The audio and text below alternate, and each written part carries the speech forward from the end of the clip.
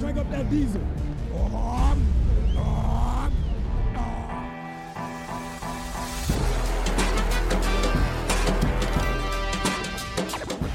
Taylor moving backwards, trying to find running room, and he's still on his feet.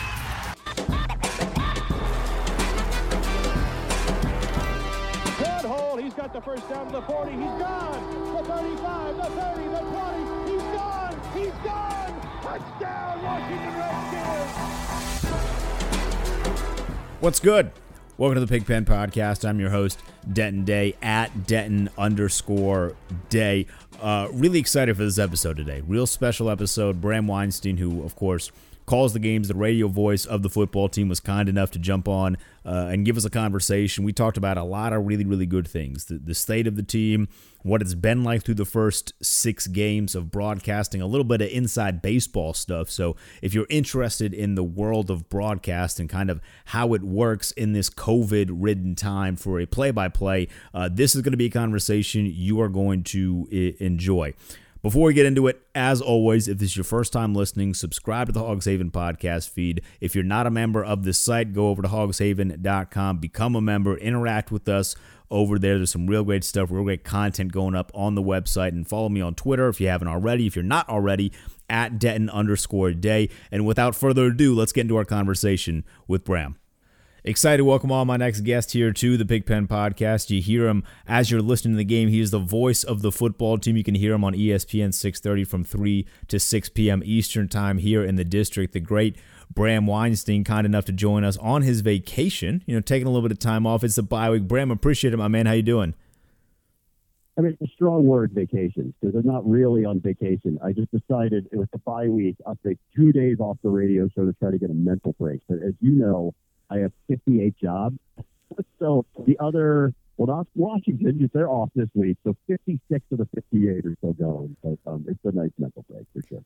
So your vacation is not, you're not chilling in Cabo. You don't have drinks on deck like some of the players. You're not stretching, getting all these massages. You're still working. Who's going there? Well, maybe not now in COVID, but like if you want, but I'm not going anywhere like that right now. Like I can't wait for 2021 and some answers to all of this stuff. Because we're all excited that 3,500 people are going to be allowed to go to the Washington Giants game next week, and that's a drop in the bucket, Instead of still the things that we settle for to get excited about. I'm happy we're able to come, but we're still just nowhere near normal, and I just can't wait to get back to it. So from your perspective, that's a great kind of segue into where I wanted to start. We get fans in the stadium the next time you'll be there, but for the first 6 games and for the first few games that you've been in the stadium, there's been nobody there. What has that been like from a broadcasting standpoint? It's really weird. It's really, really strange. And I think we mention it during every broadcast that we know it. It's odd that we want the crowd there. And I think about a few scenarios that have happened here this year in the stadium where I've been live. The first game of the year, they are down 17 against Philadelphia, come back and beat them. How often has that happened in this team's history recently? Not very often. I can't imagine the stadium, the sound that would be going on there, people were there witnessing that real time. And then on the other end of the spectrum is Lamar Jackson ripping off a 50-yard touchdown run on them and looking every bit like the MVP and unstoppable running quarterback. And I don't know what the sound would have been like in the stadium had the full house been there to watch that. Like a complete other polar opposite sound that would have happened. Or last week where they're crushing their arch rival. People would have left early because the game was at hand and would have been essentially laughing at the Cowboys in the second half. And I don't know what the stadium would have been like for that. Or we can't travel yet because of the COVID restrictions. So we're calling the road games off TV. And, there's nobody in the Meadowlands. And Washington's going for 2 at the end of a game to win. And it's a high leverage win-loss scenario. What's the sound there? If that's what was happening in real time in front of an entire stadium of people. So there is something really missing. It's obviously missing. It doesn't change what we do, and it doesn't change how excited I am to do it. But clearly there's an attribute here that is really, really noticeably not there. And I can't wait for everyone to be able to get back in the stadiums and join with us while we do these things. So how much, if any, of the fake crowd noise do you actually hear? Because from watching on television, I hear it. I obviously know that there's something different. I watch for, obviously, you don't see anyone in the stands. But from your perspective, how much do you actually hear of that fake crowd noise? And does it really impact anything at all as far as how you call the game? No, I don't hear any of it. I mean, I'm doing the radio broadcast and whatever's pumping in on TV, I don't hear it. So, like there is some audible stuff that's going through the stadium through their PA systems, music and I think a little bit of a kind of a murmur of sound. Like, I got to tell you, I mean, frankly, like I'm so locked into the broadcast that I really just don't hear anything. So if it is happening, I don't really notice it all that much, but I don't imagine that we're hearing the same thing that you are on television. Now, given how long this pandemic has been, because it feels like it's been like a full year and a half or whatever. I know it's only been 8 months, 6, 7, 8 months, whatever it has been.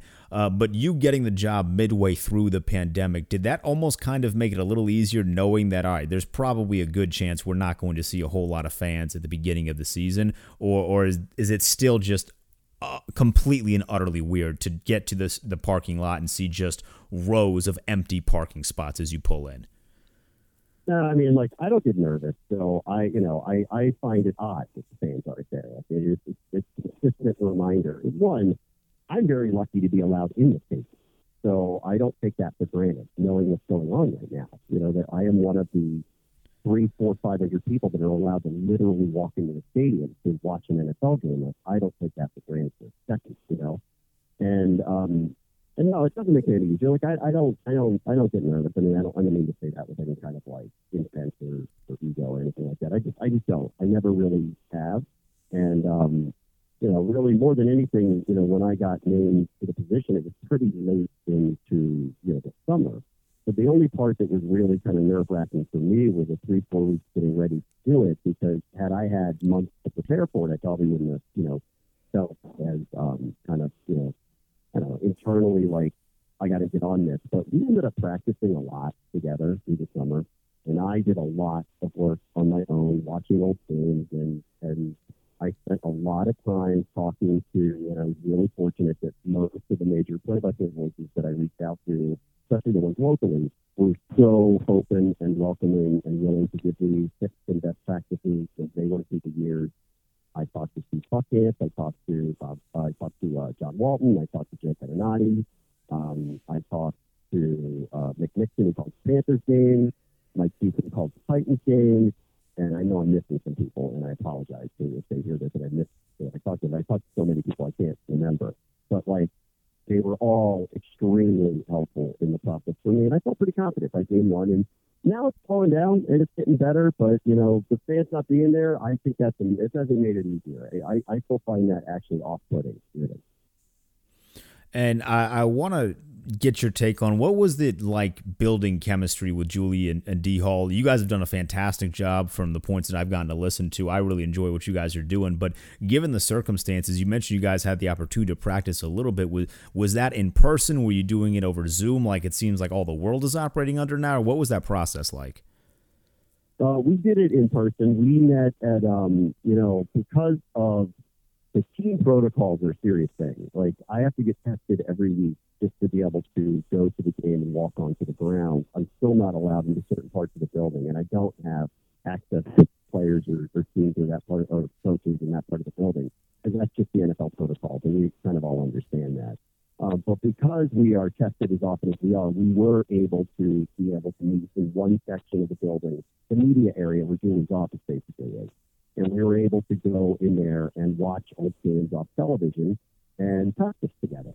And it was a little wonky at first because, I'm not really prepared to call the games. And frankly, I don't remember the backup tight end on the Lions. So, they throw a pass to him, and I'm like, Stafford throws it to whoever that is, like that type of stuff is going on. So it's not like, it's not prepared the same way, but it gave us an opportunity just to get some time down. None of us had really ever done that before in those roles. And I think it gave us a sense of like how we wanted it to flow. And, the first game this year is against Philadelphia. The last game this is against Philadelphia. I told everybody, I said, I think it's going to sound very different the first one you hear to the last one you hear against the same team. I think it's just going to be very different. But I'm glad you said that. I feel really good about how this has gone through the first 7 games. I think it's gone really, really, really well. And I really like working with them. D'Angelo is very opinionated, and I appreciate that. We're not pulling out any thoughts. It's not hard to work with him. And Julie, because of her accessibility to the team, and I don't, normally in this role, I'd be all over them trying to get information. I can't. She's learned just so much more information than anybody else. She knows the team. I would argue better than anybody else covering them now because of her accessibility. So she's a wealth of knowledge, and she's a pro, and it's been great. I mean, really, it's really, really, really been great so far, and I think it's only going to get better. I mean, it takes time. There is, for me, the only thing that I wanted to get used to personally was it's a different delivery and it's different timing, and I kind of leaned back initially on. I had never done highlights before when I got hired by ESPN, and learning how to do highlights, it takes a little time to understand your voice in it, where the energy should go up and down, timing of it, delivery of it. And over time, if you practice it, you get good at it. And it feels very similar. There's a million times at ESPN, someone walked in 1 minute before we were coming back from a break and said, "You're going to do this highlight next." And it's like some Maverick Jazz game that I hadn't seen 1 second, and then you're going to read highlights of it. So it's similar, something just thrown in front of you, and your instincts have to take over. And I've been really pleased with the team in general, and Julie couldn't be more supportive in what we're doing and helping us be prepared and getting us the information that we need. And it's been really, really great. And I guess the only thing is, I prefer them not to be 2-5. What do you think about that? All right, let's peel the curtain back and let's go some real inside baseball stuff, because you mentioned you guys aren't allowed to travel yet. So can you take the listener into some of the differences and maybe some of the challenges in calling the game at the stadium versus calling it off a television screen? All right, so I'm going to assume, because I've talked about this before, most people just don't care. They just want a good broadcast. But for the sake of you asking, it is exponentially harder. It is not even close to the same experience. I'll give you some examples. A couple weeks ago when they played the Giants, Daniel Jones ripped off a 50-plus yard run. That run fooled the camera, all right? He fooled the camera, which means I don't know where the ball is anymore. No idea. Right? So now, and it probably caught me for what was 1 to 2 seconds, but those 1 to 2 seconds in that moment feel like a year when you're doing it live and you feel like you've made a mistake. And I know it's not my fault, but it is what it is. And the listener doesn't know that, and it's hard. And hopefully I covered it up relatively well. The other parts are really minor parts that are technical. So when we come back to get set up to do a play, I like, either Julie or D'Angelo, or both of them, when they're talking, to try to stop about what we approximate to be 3 to 5 seconds before a play. So it gives me the opportunity to tell you down, distance, situation, formation, timeout left, whatever needs to be told to set up the play. Well, when you're watching it on television, they could be showing something on a sideline, or they could be showing a crowd, or they could be showing anything other than the ball's about to be snapped. So as we're trying to figure out the timing of this, you're a prisoner to what the television cameras show you. And then really, the other part is, one of our players goes off, for injury, and getting checked out by the trainers. Well, if the television cameras aren't showing that, we don't know what's going on. I can't provide any information. So it's exponentially harder. It's not, any less fun. It's just harder. And I just cannot wait until it's to a point where we're back doing it live. And you just get a better sense of timing for conversation when you're sitting there seeing what's happening in front of you. So you have an extra few seconds because they haven't broken the huddle yet. Or or the referee looks like he is going to stop play, or they're huddling over and talking about a call. You just have a different timing with it, and you just get caught sometimes. All right, so let's talk about the team. They're 2-5, which not the best case scenario, obviously, but still, because the NFC East is completely garbage, they are right in the thick of things in terms of a playoff spot. They're going to the bye week now. There was a big conversation on the internet and on Twitter yesterday in regards to the star power of Terry McLaurin. Where do you personally feel like he ranks in terms of being a star in this league? I think he's the number one receiver. Like, I don't, I'm not going to sit here and tell you like he's top this and top that, but I do think he's a number one receiver, and I think that question is my opinion. People could argue that, but I think he is a clear-cut, going to even get better, number one receiver in the NFL. And of all the things that I think that they need, I don't think they need to replace him or that they need to find someone who's better than him. I think they need to find a complementary piece on the other side of the field. So, and I could see it last year. I mean, the guy's natural-born leader, really good, team guy. Everything about him just screams core player for you. And he's a hit. They got a few of them, not a ton of them, but not unlike how Matt Ioannidis is on the defensive line. Unfortunately, he got injured. He's a hit. He's not a number one pick. He's a complete, literal, going to be a Pro Bowl type player pick. So I love him.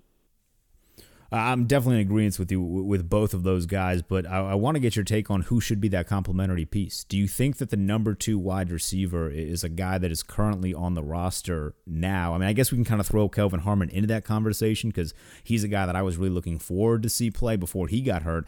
But moving forward, do you think that the number 2 wide receiver for the future is on the roster now, or do you think it'll be somewhere either in the draft next year or free agency that we have to go get him?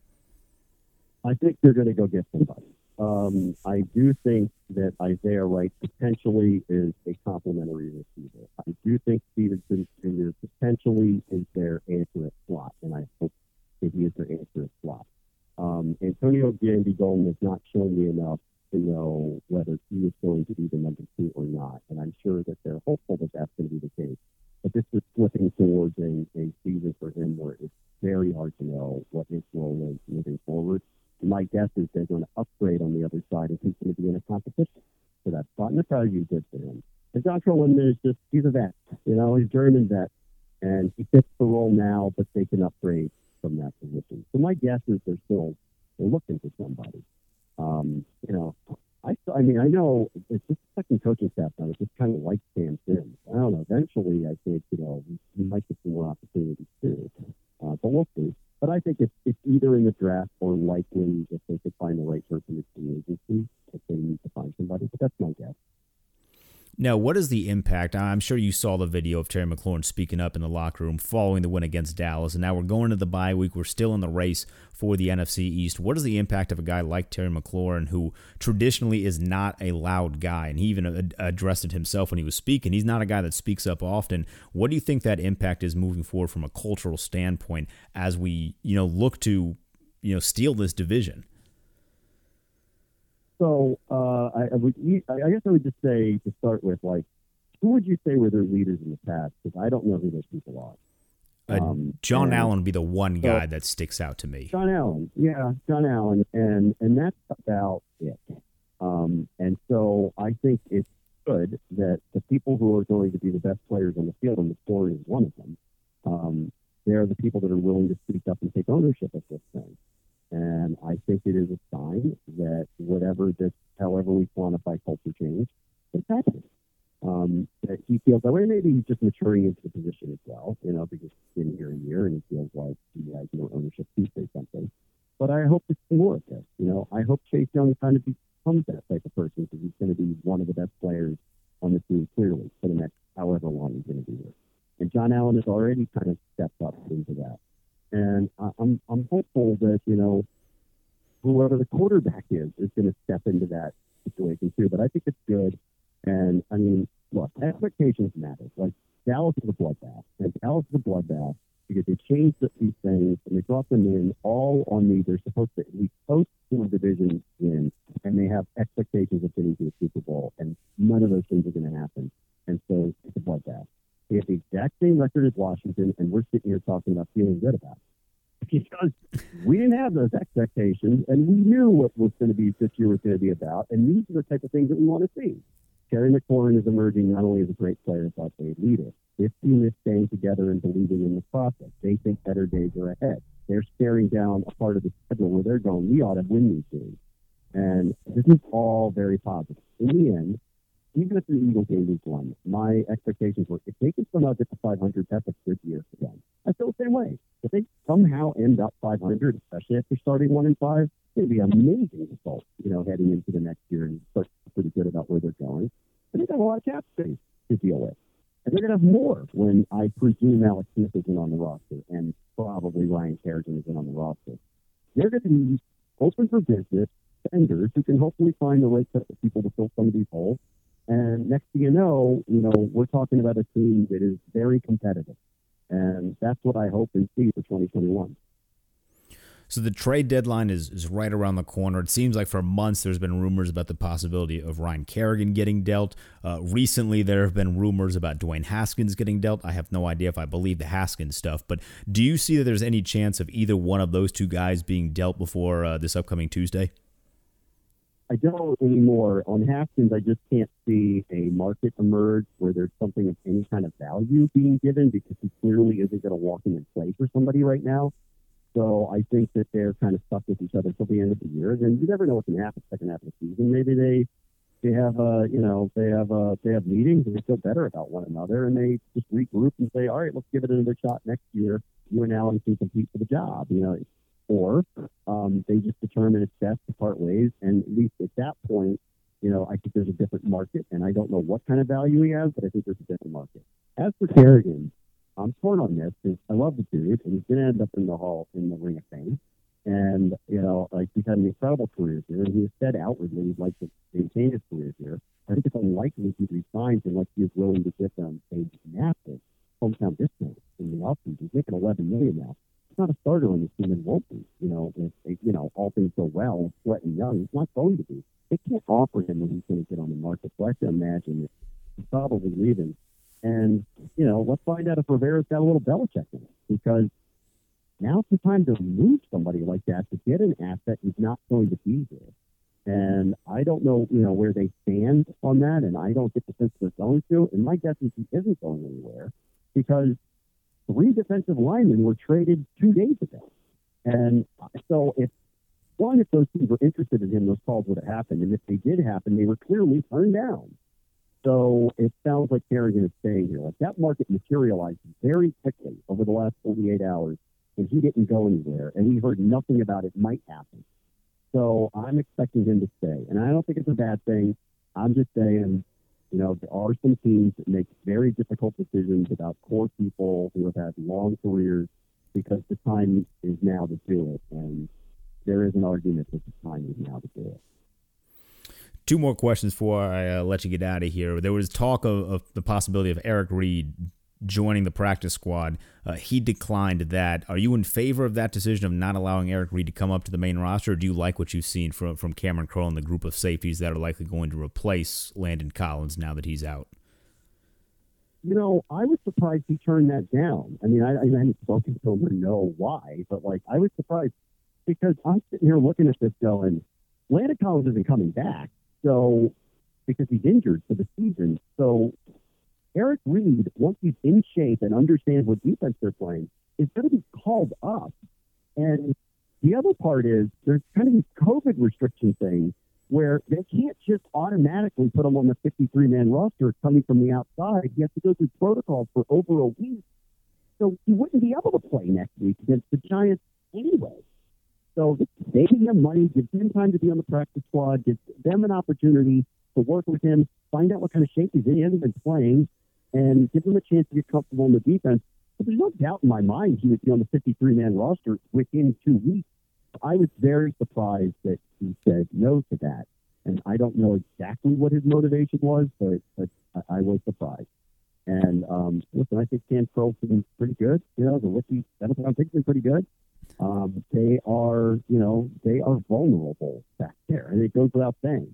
They're vulnerable back there. The last couple of weeks, they caught the Giants without any receivers that can defend deep in general. And the Cowboys can't block anybody and have no time to throw it through anybody. And it's not like we'll find out against Detroit again. So they get the Giants again.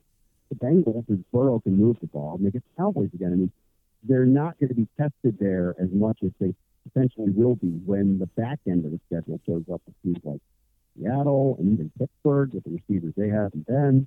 So, I think we'll find out what how this thing all plays out. I like what Curl has done. I get a sense he's more like Collins. He's more of an in-the-box type of safety. So I still think they're very vulnerable on the back end. And I was disappointed to hear Eric Reid wasn't taking it because I thought he was the perfect person to come in and replace Collins. And, for whatever reason, he doesn't want to be. And finally, Jason Wright has kind of spoken openly about the potential of sticking with the football team as the name moving forward into next season.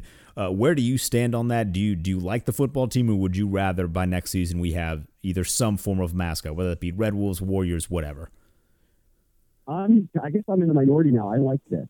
So I'm for keeping this, but I think in the end, at least like the way that he addressed it this week, it made it sound like they're feeling pressure to get a name and get a name sooner rather than later, as soon as possible. And I would tell everybody to back off on this idea that you sort of turn around and rebrand a multi-billion-dollar franchise overnight. Like that's an easy decision to make. It really isn't. And there's a lot of things that need to occur. And I think they should do it slowly and right, because in the end, when they do reveal whatever the new branding is, it's going to be a small period of time in the organization's history that they were the Washington football team. I personally like it. I think I'm more in the minority now of that, but I personally like it and would be perfectly happy if it kept it in perpetuity. I expect the name, the way it sounded to me, I expect the name to at least to be decided upon by next summer, and whether they reveal that or not, I don't know. And I do expect Washington football team to last another season. And, we'll see how the fans react to all of it. I don't know. I like it. Maybe that's just me. Bram, I greatly appreciate your time. I know you're on vacation. Enjoy the rest of your short little break. Enjoy the bye week. I know it's not Cabo, but, it's a little bit of a break. Thanks, man. I'll take it. I'm sitting in my basement, not worrying about talking about Tony La Russa being a manager. That's a break in itself. So I got to do that today. And there it is. Big thanks to Bram for jumping on. He's, of course, the play-by-play for the football team. You can hear him on ESPN 630 from 3 to 6 p.m. Eastern here in the district. Real great conversation. I hope you enjoyed it. Let me know what your favorite part was. You can hit me up on Twitter at Denton_Day. And with that said, that's going to wrap it up this week. We'll be back next week after the bye. A little bit of preview of the matchup against the New York Giants. So keep your eyes peeled for that. Until then, I'm out. Peace.